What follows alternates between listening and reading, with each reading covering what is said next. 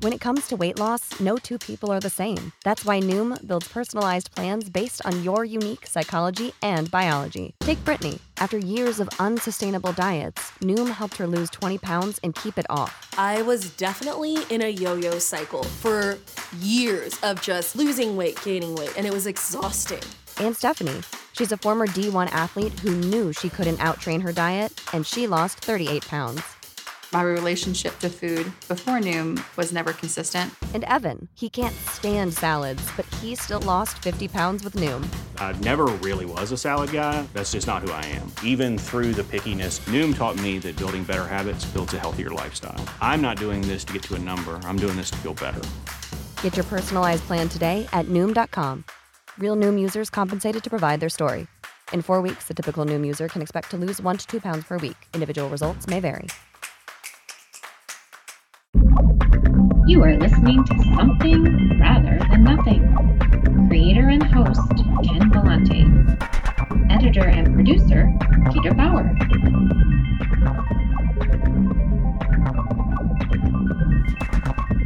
This is Ken Vellante with the Something Rather Than Nothing podcast, and this episode we have Kathy Camper, and I just really enjoyed Kathy's work. She's written a few books. She's also a librarian, but her books are called Lowriders in Space, Lowriders to the Center of the Earth, Lowriders Blast from the Past, and going to be excited to hear about her new book, 10 Ways to Hear Snow, which is going to come out in October. So looking forward to a great conversation with Kathy Camper. Wanted to welcome you to the show, Kathy. Hi, it's great to be here. I'm honored. Thanks so much. We start off with what were you like as a young child? Were you always into books, into art, reading? What were you like? I was. I grew up in Madison, Wisconsin, so you'll notice I have a slight Midwestern accent that comes out. But my parents and my family always encouraged reading, and I loved, the library always seemed like a treasure to go to the public library. So it's not a surprise that I ended up working as a librarian. And I think that I was lucky that I had parents that encouraged us to draw and to write as a fun thing, not just as something to do for school.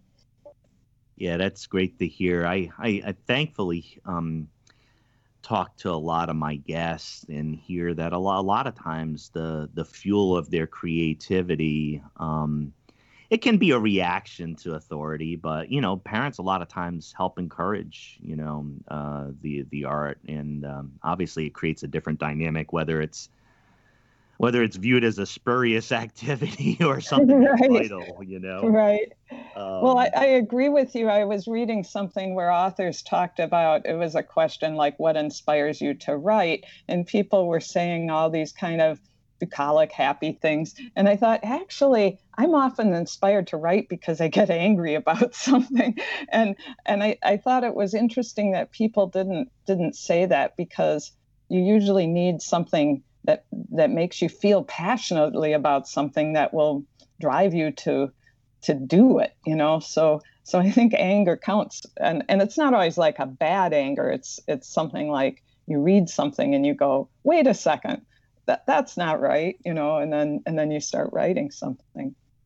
Yeah, I think it can be like, I know I operate off a lot of nervous energy. Like, I used to question it, but then I realized it's kind of part of my makeup and it kind of pushes me to do things. So yeah, like whether it's anger or something of the emotions. Yeah.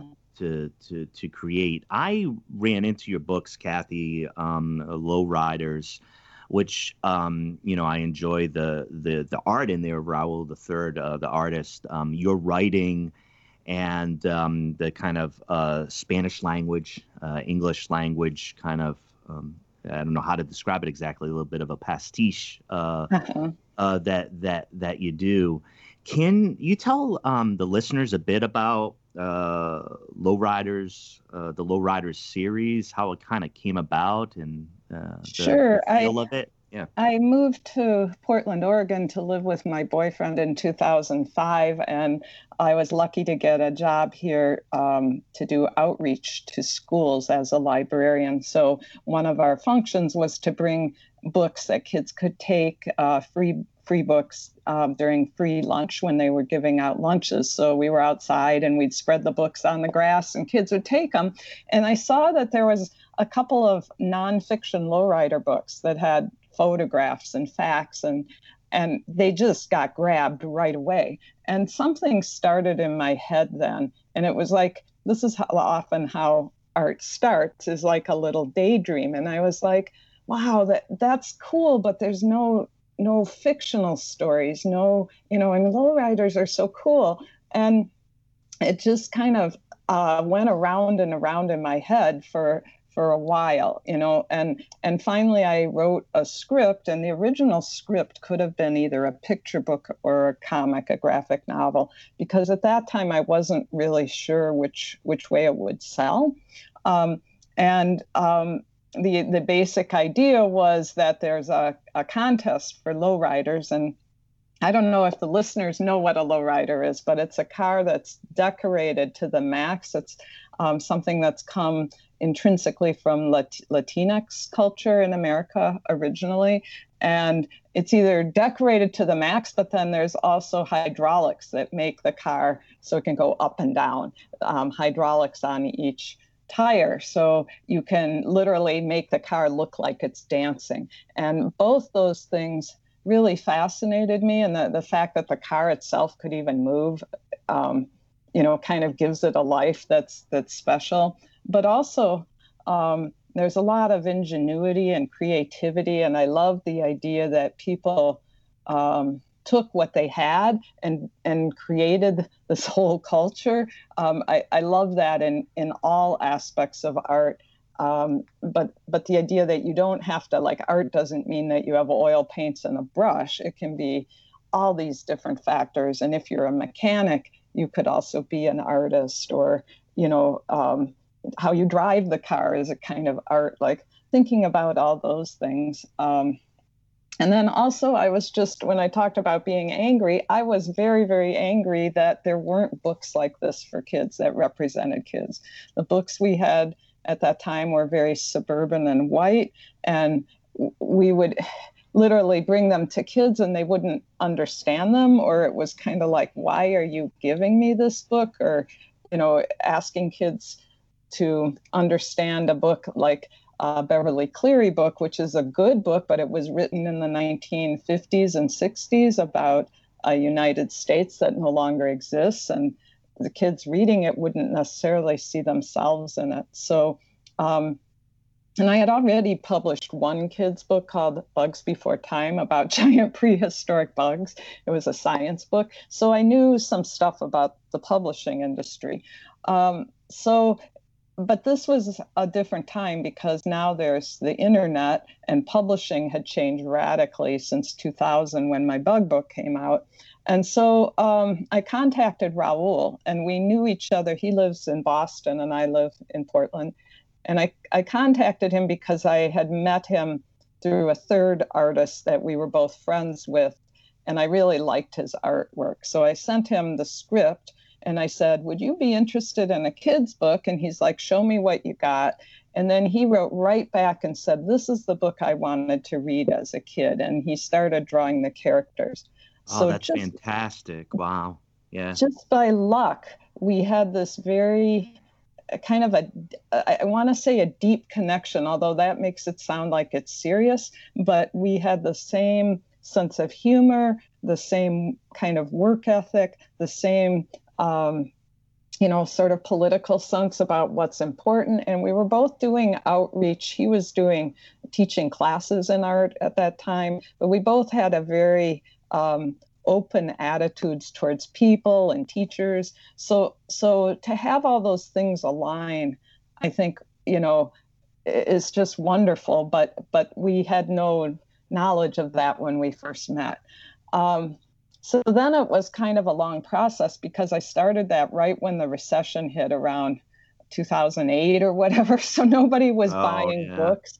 And the thing about it is, when there's a recession, all they want is, very popular books that will sell. They wanted illustrators to illustrate fairy tales so they wouldn't have to pay an author, that kind of thing. So we tried to get an agent, and we were getting really good rejections, like love the story, love the art, too marginal an audience, and understand that I was telling them in my letters that by 2050, a third of the country is going to be English Spanish speaking. So, the idea is, if you publish this now, you're going to have generations that will grow up with these books.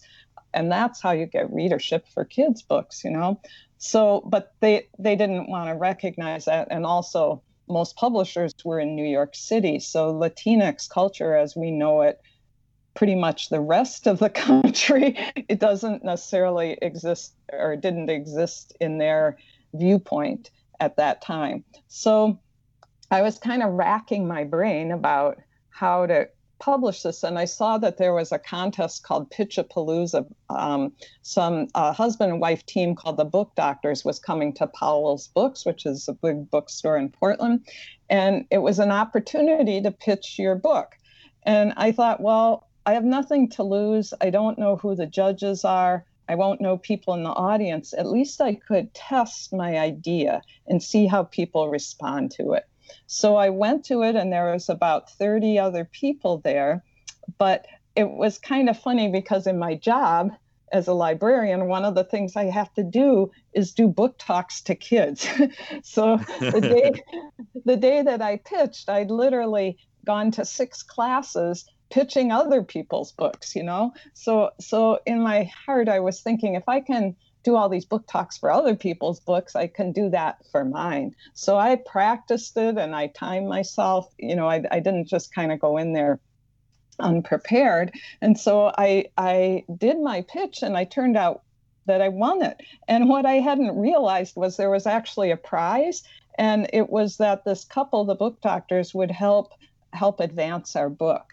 So they gave us some tips about how to kind of reimagine the pitch package, and they connected us with Chronicle Books. And then we waited, and then because Chronicle was interested, and then they said, we think Chronicle might make a move, so we'll connect you with your agent. So they did that, and then the agent quickly sent it out to a bunch of other publishers. And it turned out that we had some interest, but we ended up going with Chronicle. So, anybody out there that's interested in writing or illustrating books, there's a mixture of talent and luck and timing, and later people said that our book, if it had come forward like 2 or 3 years earlier, it wouldn't have gotten published.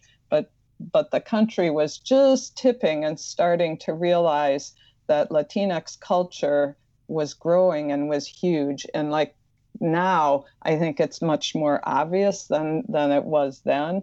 And again, you have to realize that everything is money-based and, marketing-based and stuff like that. But so that's kind of our, I'd say our success story. But behind that, like Raul is a super talented artist. And, I have tons and tons of manuscripts that have been rejected. So, and Raul too, he's tried tons of things that didn't work out. So the, the pinnacle of the iceberg, the success underneath that, there's like constant trying and rejection and redoing and stuff like that. Yeah, and thank you so much for that. I'm just I love hearing the backstory of that, and also to hear about some of the pieces with Raul III did the art on Lowriders. Obviously with you two working, two very talented people, and just hearing as far as how do you get it done, right? Because if talent got you through, like you said, then you'd be through, right? But right. It takes more than that. So Kathy, one question. I got the big question here. What is art? But I wanted you to maybe make a couple comments, on the question, what is art? One of the things you had mentioned about, say low riders and, some of the, what I would say the aesthetics around the low riders. I mean, sometimes viewed as like kind of like lowbrow or cars or kind of like popular art. Where I view, I mean, I own each of those volumes and they're fantastic and beautiful and vibrant. For you, I mean, what is art, and could you kind of maybe look at or address aspects of, the thinking around like lowbrow art or something like that? Well, I think art, like in its basic sense, is sort of human expression that goes beyond perfunctory, sort of, so spiritual or emotional.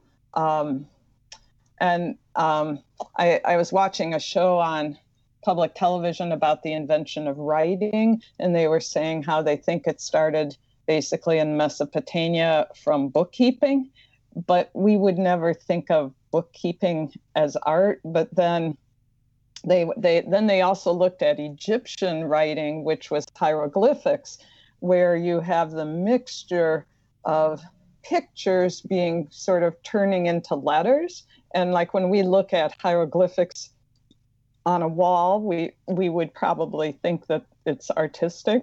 And, there's calligraphy that is artistic.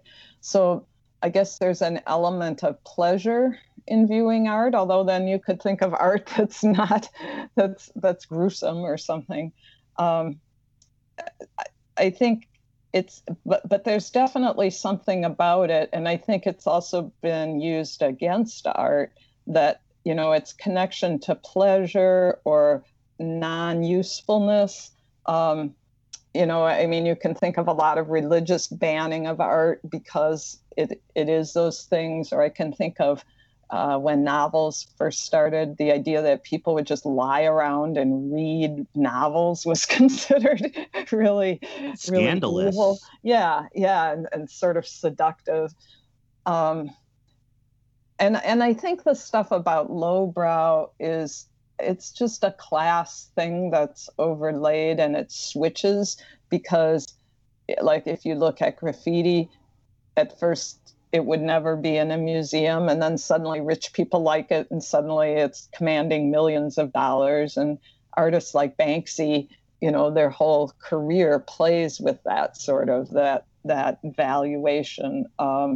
But what I think is interesting, especially for kids, is that not every kid has access to museums and, like I said, paints and art history. But even with that, kids still create art. And like Raoul jokes, he'll say that his museum was the spin rack of comics at the drugstore. Yeah. And, as a kid, that's very, very true. Or both of us grew up going to the library, and that, those weekly visits where you would come home with 20 picture books or something, that's like an art show in a way. You're seeing this art pass before you. And so back to the lowrider cars, if you don't have a canvas, but you start painting on an old car, and you don't have a brand new car, so you get a junker and you redesign the whole car, and maybe you spend all your extra money putting chrome on every single part of the engine and creating like this jewel of a car that's better than any manufactured car. I just think that that's really fascinating, and it shows ingenuity and excitement. And I guess the other thing I should mention is there's a lot of lowrider cars that are filled with humor. So what people from the outside might go, oh, that's, tacky or lowbrow, they're not getting the joke that it's supposed to be over the top. Like one lowrider car I saw had like 15 televisions in this one car, like way more than anybody could ever watch. But the idea was, sort of a parody of luxury in a way. Like, like you're saying, if I buy a TV, I'm moving on up, but like, so then let's buy 20 of them, I mean, another thing is even like sometimes they'll have a rear view mirror, but instead of one, they'll have like 5 in a row, as a decorative effect, but it's also sort of a joke. So I really like that part of it too. I know I'm interviewing here, and we had these wildfires out here in the Pacific Northwest, and it's actually sunny and not raining. You got me dreaming of being in a lowrider going down the road. I know. Cruising with the oldies. And thank you for your answer there. There's a lot to think about, and I definitely appreciate your comments and trying to just build in. I find that within popular philosophy or talking about popular art or different forms of art, one of the biggest bullshit pieces of things that I think is just so rampant is the kind of prejudice or the preconceived notions that we have towards, I don't know, whether it's outsider art, whether it's lowbrow, whether it's good, whether it's on the proper medium, whether it's displayed in the right place. I think I like to celebrate not anything that's being done, but folks who are expressing themselves in ways that I think that the viewer needs to open their eye a bit more, not the artist is doing their thing. So, Kathy, what about the new book, 10 Ways to Hear Snow, that it's coming out? What can you tell us about it?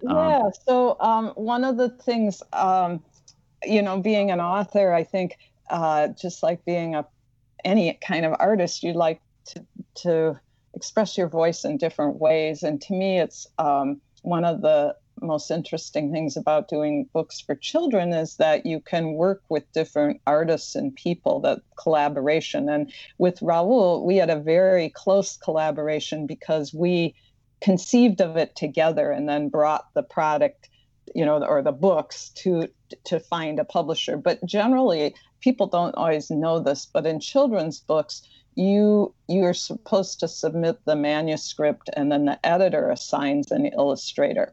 And that has benefits in that then the editor is, kind of like overseeing the project.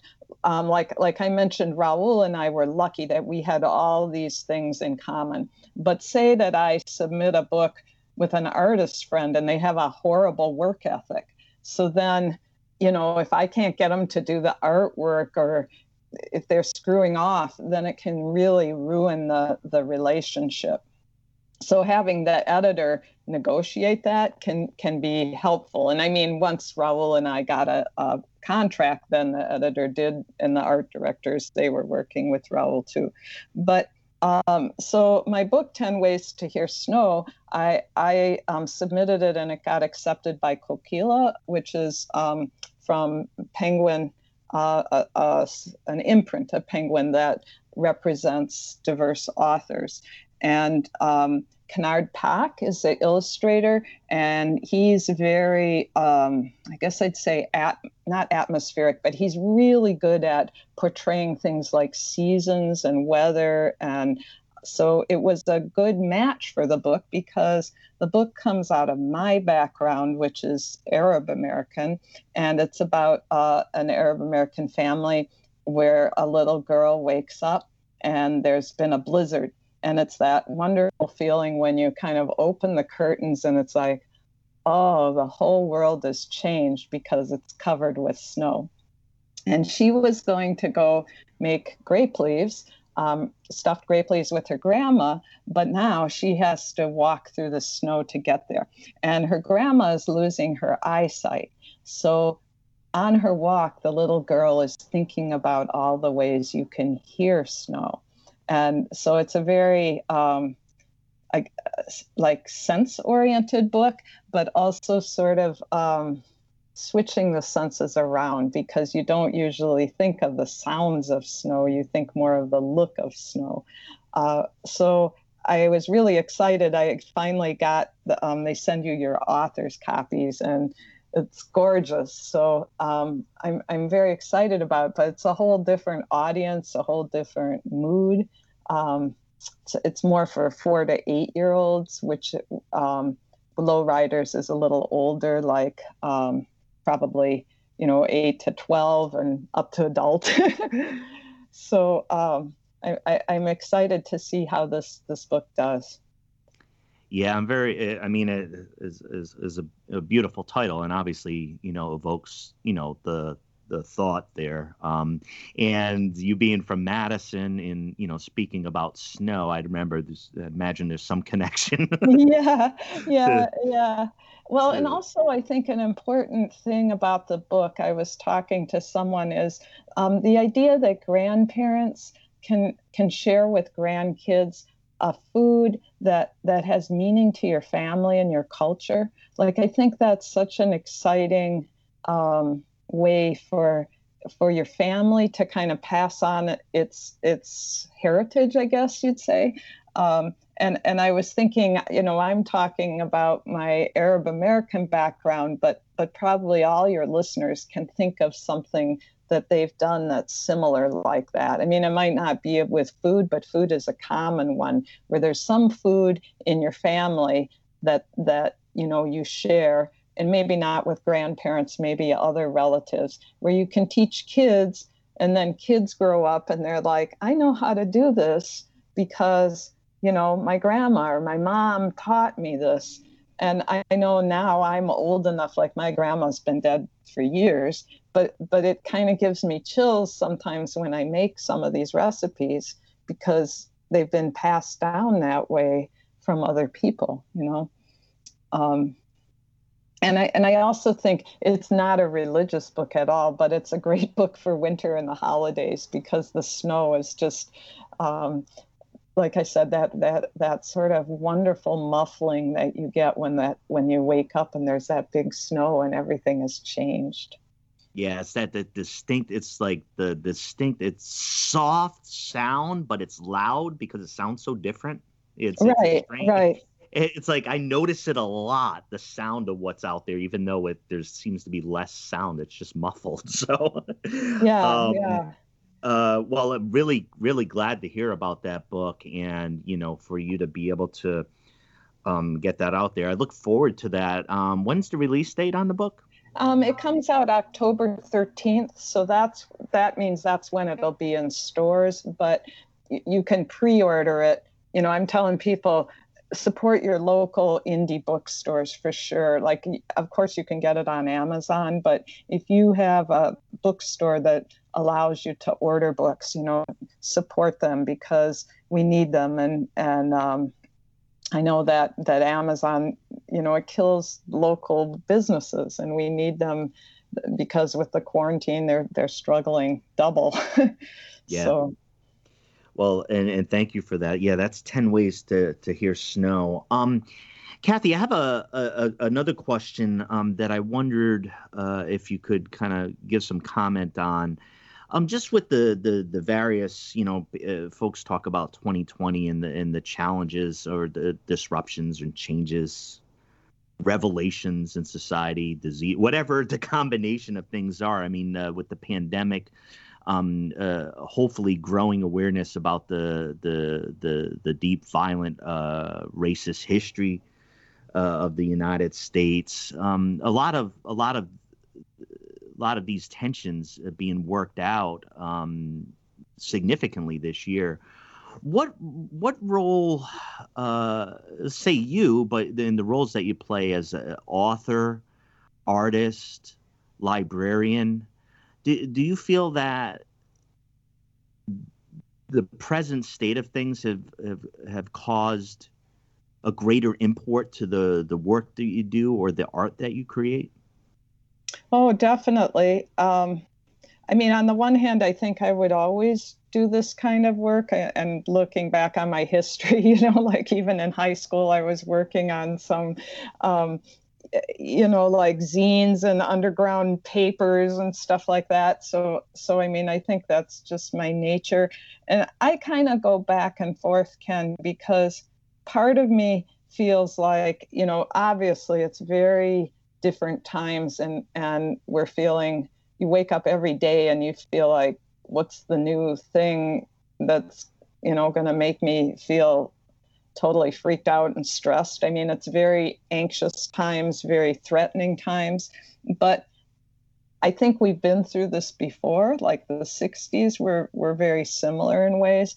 And I think that in some ways, the United States has been privileged not to have this kind of fear, because like we've never had a war fought like from somebody attacking us on the outside and then fighting that on our own turf. We've always had things sort of at a distance, except for the Civil War recently. And I think that, or even disease, so many other countries live with daily fears of disease and with very little resources to cure it or to solve it. So I kind of go back and forth about that, like maybe this is just us waking up to what a lot of the rest of the world experiences daily. And of course, being Lebanese American and looking what happened in Beirut, like that huge explosion on top of everything else collapsing, the bank system, reliable government, reliable transportation, and still people survive. And I also think that at times of great change, part of the, like it's a reaction to a lot of change rather than like what we're seeing. It's not all negative. Like a lot of it is because there's been huge amounts of change in the past 5 or 10 years, I mean, I didn't ever expect to see a Black president in my lifetime. And that I did, I think that's amazing. But it also is showing that there's a lot of backlash to that. So, sure. Or I think what we're going through right now in the definition of gender, like that it might not be binary as we've been locked into the definition of gender for so long. I mean, that's a huge change. So it's going to, create a lot of reaction, but it also, we haven't had this discussion this up front before. So that also means, that there's a movement. Or I also look at just, that the statistics that the U.S. won't continue to be white majority. Again, that's going to cause a backlash, but inevitably that's going to roll forward. And in the last census, they said the biggest growing ethnicity was multicultural or multi-ethnicities. So how kids of the future will identify is going to be different than it is today.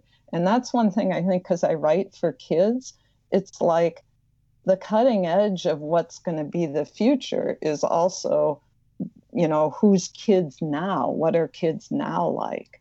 So some of the stuff that we're seeing, in some ways, it may be the last gasp of some people that won't be here, 10 or 20 years from now. And yeah. I mean, one way to think of that is how would have people in the 40s or the 30s ever conceived of the internet and how it's affected all our lives, So I think there's some profound change, and I think you're right. I mean, sometimes you have to step back and place, over the last 5 or 10 years, some of the things that happen. I've been deeply fascinated by what pieces have opened up both intellectually and culturally in the United States.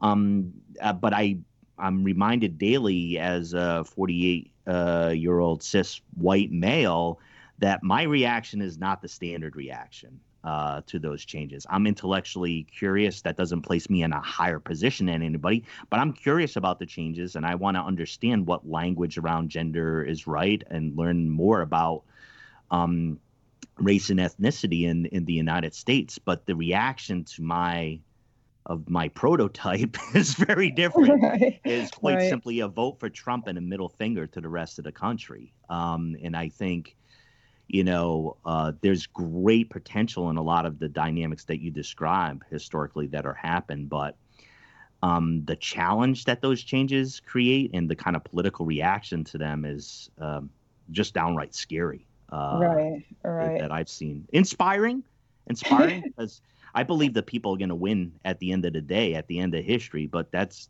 a very abstract notion at the moment. Well, and I think in a larger picture, I mean, I mentioned I wrote a book, Bugs Before Time, so that was about the sort of the evolution of insects and kind of paralleling the dinosaurs and, the history of life, really. And one of the things I always love geology and fossil hunting and stuff. And one of the reasons I like it is it puts in perspective. I mean, the dinosaurs were here for millions of years. They were way more successful than humans. And there's been several times in geological history where humans have almost been wiped out, like greatly reduced. And there's been many times when life itself has been reduced and then, come back and bubbled as one cell or, very primitive kinds of life and then gradually re-evolved. And like I was reading about when the asteroid hit that killed the dinosaurs. And one of the things they think now is it was a huge explosion down near the Caribbean. So, if you think of this huge crater of something hitting, but they said it pulverized so much earth that then that blackened the skies and caused immediate winter. And then there was like a rain of sulfuric acid, and I was reading this and I'm going this sounds like something, like the biblical end of the world. But that's like nature, that's not anything that humans did. It's like, the way of it's not even the way of the world, but the way of the cosmos is we could be hit by, this falling chunk of something, and it just ends everything that makes sense to us. and sort of that we live in a chaotic universe that doesn't align with our, all the things in our brain that say this is right and this is wrong and this is good and this is bad. And, a lot of art and religion and philosophy, it's all trying to make some kind of sense out of that huge chaos. And so sometimes seeing that chaos, it's almost in a weird way reassuring, like it doesn't even matter what we do in a certain amount of things. That doesn't mean we should ruin the earth or kill people, but it also means that it's not all our control. That there's a way of things that's bigger than we can grasp, kind of. Yeah, we can't necessarily control the ending. There's a lot of control that question, right? Control the ending, control what's going to happen. I think my solution is a little bit simpler. As of October 13th, having a copy of 10 Ways to Hear Snow. I think that can provide some solace. I've spent 12 years in Milwaukee and Madison, Wisconsin myself, and know that the peaceful sound of the snow and maybe not the 15 inches that creates havoc, Well, and, when you're a kid, you don't have to drive. You don't have to go to a job.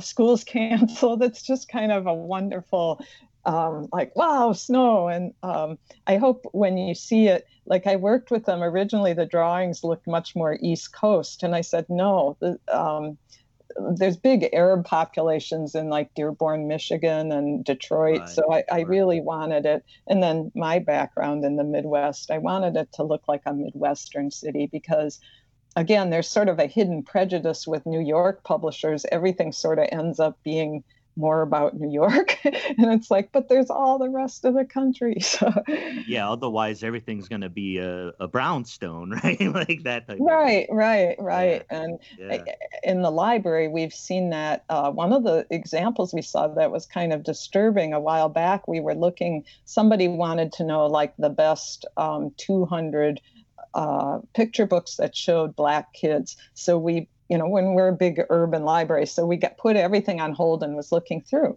And it was like one brownstone after the other. And it started to get really upsetting because we couldn't find any books about Black kids on the West Coast or Black kids in Detroit or St. Louis or Chicago or Kansas City, where there are huge Black populations and a very important Black culture. So this was, it wasn't that all the publishers in New York said, okay, only show this, but it showed their hidden subconscious prejudices about what they thought, how a Black family should be represented, which was a brownstone in New York, So some of those things, like there's upfront prejudices, but then there's ones that we've absorbed that we don't even realize it. And so, and I can say something, even my book showing an Arab family in snow is, again, it's breaking a stereotype, because almost every other book you're going to see Arabs in the desert, Arabs and camels, even though, like I said, Dearborn, Michigan is where in America where there's, the heart of Arab population. So in Michigan winters. Right. And, in other places, Ohio and Brooklyn. And I mean, there's Arabs that live in California and, warm places too, but just, it's so easy from the media, the inundation of the media, to have these stereotypes formed that we don't even realize. And then when somebody says that, you're like, oh yeah, that's right. I'm gonna those details and some of the things I never really thought about of setting, not only like who the characters are in the book, but the physical setting and how it appears. I think it really points to, I would say, you work as a librarian, seeing a lot of books, seeing how things are represented, seeing what words are used, seeing what colors are there, seeing what cities. I think those are the type of details that when people, whoever they are, see themselves in, that whole thing of settings that look familiar to them, that their teacher looks, maybe like their uncle or, or like exactly. There's a connection to the reality that's being expressed in culture that reflects. Well, or even them. Things like class, like seeing working class families. And it often, to me, it doesn't hit me until I read a book that, where I see something and I go, wow, I really connect to that. And then I realize it's partly because I never saw myself in the book in that way. And, I know I'm fairly light-skinned, but growing up in Wisconsin where people were very blonde, it's like if there was ever a character that had dark hair or darker skin, that's the one that I connected to as a kid. And so it's very subtle how that can happen, but showing kids more different worlds. And then the opposite is that books are a good way to explore things that we don't know about. So, whoever you are, you can also learn about a lot of other different kinds of people just by reading a book. And it's also a very safe way to explore stuff, and then in your real life, maybe you go out and do more exploring, but just like you read a travel book before you go travel, you can read books about anything, any culture, all different levels of fantasy and things like that. And then kind of say, is that for me or not? And I think that's a super important part of kids growing up, to be able to do that. Yeah. And thank you for your contributions to it. Like I said, both in the work you do and the kind of historical importance of librarians, but also, like I said, creating material that will reach kids. And I think both of us know that within the capitalist market, right? I mean, things that fit into what already exists move along pretty well because they mesh with the culture. And those that stick out or cause pause or don't reach a demographic readily, it takes work. And I've heard that, about the work you've done to make sure that that gets out there. I got a question I wanted to ask you before the big, why is there something rather than nothing? But prior to that, given, you're around books, love them. Any like super important authors that you've encountered lately that you'd want listeners to be like, check this out because this is really cool? Oh, never ask a librarian that, because I feel like when I get asked that, there's so much, but then I can't think of any titles. But I wanted to give a shout out for my author friend, Isabel Quintero. She is a writer, and she also published a picture book called Mi Papi Has a Motorcycle, I think. I might be saying it slightly wrong, but it's with the same publisher I have, Coquila, but it's about a little Latinx girl whose dad is a carpenter, and he gives her a ride on the back of his motorcycle. And when I read that, I had that experience we were talking about where I was like, oh, I remember those days when, I got to hang out with my dad just alone. And for me in Madison, what I remember is one time he rented a rowboat down by the Union at the lake on the college campus. And I got to go, he rowed out into the lake. And as a little girl, I was sitting there and I got to go for this rowboat ride with my dad. And reading her book just brought that back so vividly. But she does this wonderful father-daughter connection, but showing a working class dad that way. And he drives around and he's waving at some of the carpenter guys he knows. And it just, it showed me a bunch of things that I hadn't seen in kids' books before. And it's a wonderful book. Thank you. Yeah. My Papi has a motorcycle. Or My Papi Has a Motorcycle. Yeah, My Papi Has a Motorcycle. Yeah, thank you so much for that. I tend to do that. I get librarians around. I extract as much as I can from them. So sorry. Yeah, no. And then I feel like I said, I have a horrible memory. So I'm always like, oh, and then there was that book that kind of blah, blah, blah, but I can't remember the exact title and the author. But no, I'm the exact same way. And when, the episode comes out, maybe we can, throw a few little extra tags on there and, you can think about it a little bit more. But the big question, name of the podcast, Kathy Camper, I know you have an answer for why is there something rather than nothing? Why is there something rather than nothing? I'm not quite sure there is something rather than nothing. That's okay. That is an answer. Yeah, I think that I guess it goes back to what I was saying. I feel like things have evolved this way, but it kind of tickles me that it's totally random and that, there could be like say the asteroid hits and we all die and there's some other kind of evolution. It could be intelligent cockroaches, or it could be slime mold, or it could be nothing, like on Venus where there's a toxic atmosphere, that's all.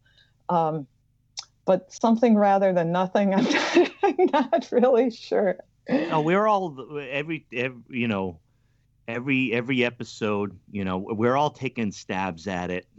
We're all taking stabs at it. Yeah, I mean, I guess like as a kid, I always was frustrated by that. Like, when you read physics and it's like talking about the end of the universe. I mean, if you think of the universe kind of like as a table.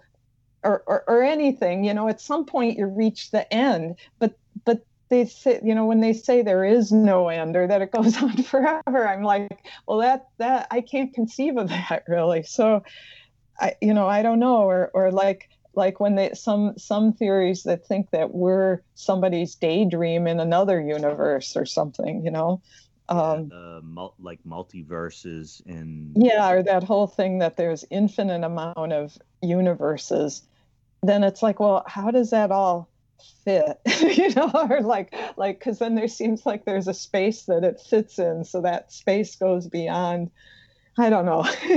Well, I know, but and I'm gonna make and thank you for your answer, because I get it too, but I'll make it easier. The last one in this particular multiverse that we're in. Okay. How do listeners connect to you, your work? Where do they go? Just to make sure they connect with. Thank you. Well, probably just, if you search on the internet, kathykamper.com, I have a website. So that's, if you wanted to contact me, you could do it through that. Or, I try to keep it updated. I'm on social media, definitely Facebook, a little bit Twitter, a little bit Instagram. And that's just because I don't really feel super healthy being on social media a whole lot. I'd rather be out wandering around outside somewhere. I guess that's it. And, I'm open for doing school visits or, if you have a book festival and need an author, I'd love to show up. So thank you. Yeah, thank you so much for that. Kathy Kamper, I got to tell you, it's been so nice to talk to you and actually to learn more about about your work and about your art. I really think it's great, not only what you make, but in talking to you about your process and how you're thinking about it, what you're trying to do and what you're trying to create. Whether it's for kids, for adults, for young adults, what have you. I just wanted to thank you for the things that you create and to thank you for joining the podcast. Oh, thank you. Well, there's nothing that touches me more to, like, sometimes people have emailed me or written me and kids. And, when I think of something that to me, like a book is like my daydream, but then when they say, like, you moved me, you changed my life, or, I saw myself in your books or something like that, it's like, wow, I'm just humbled by that because, like I say, it's sort of like it starts all as a daydream. So it's pretty cool. Now I just gotta find somebody who's got a lowrider down in the area. I know. It's nice outside. We walk around nice outside, but thank you again, Kathy Kamper, Lowriders from Space, and the new book coming out, 10 Ways to Hear Snow, and that's going to be October 13th. Kathy, again, great pleasure chatting with you, and hope to chat again soon. Yes, thank you. Bye now. Bye.